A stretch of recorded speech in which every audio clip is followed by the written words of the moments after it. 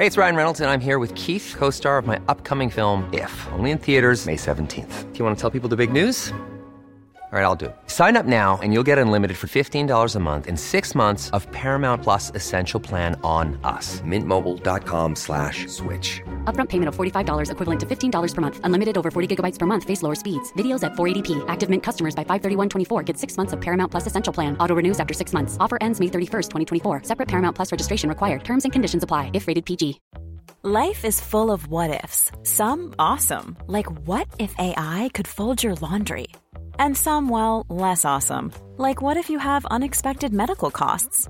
United Healthcare can help get you covered with Health Protector Guard fixed indemnity insurance plans. They supplement your primary plan to help you manage out-of-pocket costs. No deductibles, no enrollment periods, and especially no more what-ifs. Visit uh1.com to find the Health Protector Guard plan for you. Many of us have those stubborn pounds that seem impossible to lose, no matter how good we eat or how hard we work out. My solution is PlushCare. PlushCare is a leading telehealth provider with doctors who are there for you day and night to partner with you in your weight loss journey. They can prescribe FDA-approved weight loss medications like Wegovy and Zepbound for those who qualify. Plus, they accept most insurance plans. To get started, visit plushcare.com/weightloss. That's plushcare.com/weightloss.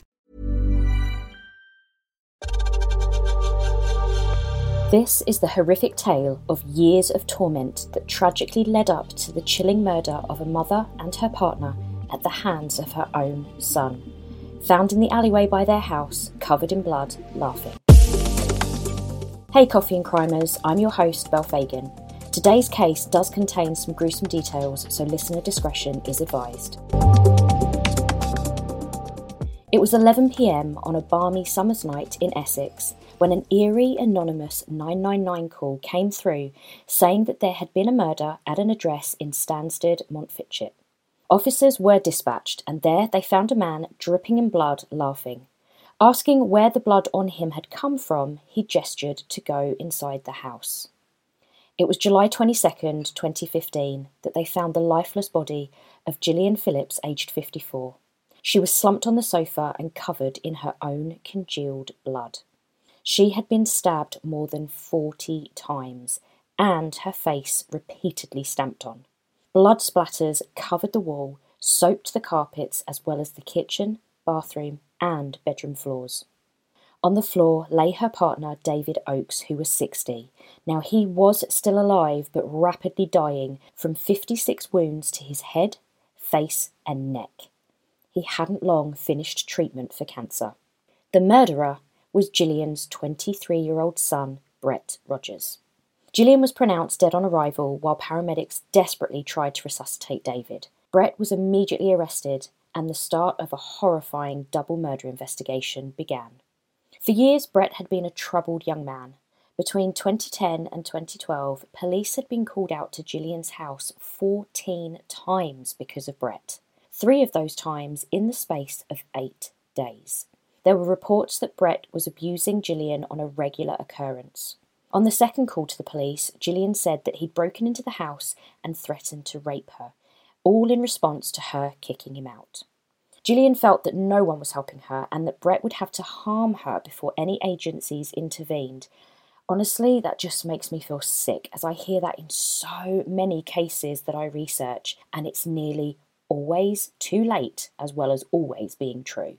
The third call, he'd escalated even more. He tried to break into his mum's home again, screaming, "I'm going to," expletive, "kill you."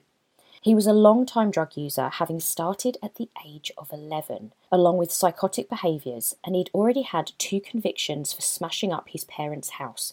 Both his parents were separated from each other, so he had hopped between houses to live with them. He'd threatened to rape and kill Gillian numerous times and had been sectioned under the Mental Health Act, where it took 6 police officers to restrain him. He did plead guilty to the criminal damage, but shockingly, the Crown Prosecution Service said that he should not be charged with the threats to kill his mum. Another place where we need to say, what? It literally boggles my mind every time, every single time. The effects really took a toll on Gillian over the years. Her medical records showed that she was stressed, anxious, and generally not able to work, and really, it's not surprising. It was also recorded that she'd developed a drinking problem on top of her depression. Just 3 months before he murdered his mother and her partner, he'd actually been in prison. He'd been arrested on August 13th, 2012, for assaulting his father, who he was living with at the time, for breaking his dad's cheekbone and his eye socket. He was convicted of causing GBH, grievous bodily harm, and sentenced to 5 years in prison. During that time, he was held in 6 different prisons and moved 11 times. But, due to the joke that is the prison system in this country, he only served half of that 5 years, and instead was out on probation when he committed this heinous crime. Gillian had told her friends that she felt she had no choice but to have him live with her when he was released from jail, even though she didn't feel safe. And I can honestly imagine the inner turmoil she had. Your kids are your kids, no matter what. But she was well aware that he was dangerous. Too late, as always, a domestic homicide review was released looking at the run-up to the murders, and 13 recommendations were made to various agencies on how and where extra support to Brett's family could have been given. It said that because the treatment had been exclusively focused on Brett's mental health, it led to missed opportunities to respond to the domestic abuse that he was responsible for. Brett's dad said he didn't understand why authorities didn't find him somewhere other than at Gillian's to live. But back to that fateful night. It was Brett himself who made the 999 call that night to tell the police that there had been a murder. The court case began on May 2016 and was absolutely chaotic from the start. On the 3rd day of the trial, Brett flew into a rage, attacking 2 of the dock officers. Then, when he heard the forensic scientist give evidence, he stood up and shouted, "Will you just shut up? You're doing my head in." He then tried to get through the door behind him in the glass-fronted dock in an attempt to escape. Obviously, he found it locked, so instead he turned and launched himself at 2 officers, knocking one to the ground and hitting the other, a woman, straight in the face. Family members, including his dad, pleaded with him to stop before the court clerk hit the panic button. During the trial, it was revealed that a handwritten note with the words, "I love you so much," was found at the scene of the murder. The note had actually been torn into 200 tiny shreds, but had the words "I," "love," and "you" scrawled across them more than 30 times each. The shredded note had been discovered by police in the outside bin next to the property. The defence asked the jury to consider that it may have been some type of apology from Brett. However, the jury instead found him guilty and he was sentenced to life in prison with a minimum of at least 32 years, with the judge saying that it was a brutal and sustained attack, and that one image that would stay in the mind of everyone involved in the case was the reconstruction of Brett's mother's face showing the stamp injury attributed to Brett's shoe on her left cheek. He said to Brett, "You are a man who attacked the people who loved you the most. Look at what you have done to them. By your actions, you have ruined your family's life and you have ruined your life." But this isn't where the story ends. Just over a year on from his murder conviction, at the age of 25, Brett himself was murdered by 2 fellow prisoners. Prison officers found his body in his cell in June 2017, having been strangled by those 2 inmates. Billy White and Gary Lindley said that they had been ordered by God to kill Brett. Gary, aged 42, had been in prison for a violent attempted burglary where he slashed the face of an 82-year-old. Billy, aged 24, had been serving a life sentence for the murder of his partner in 2015. The 2 said that they'd started planning Brett's murder after being ordered by God. They said they believed his death would exorcise a demon from him and cleanse him of his crimes. The court heard how staff at the prison had been handed a note saying that the killers had decided to free their victim from darkness. Gary and Billy said that they had tried to snap Brett's neck and then suffocated him with a pillow because he didn't appear to be dead. Gary was ordered to serve a life sentence with a minimum of 17.5 years, and Billy was given a whole life term due to this being his second offence of murder.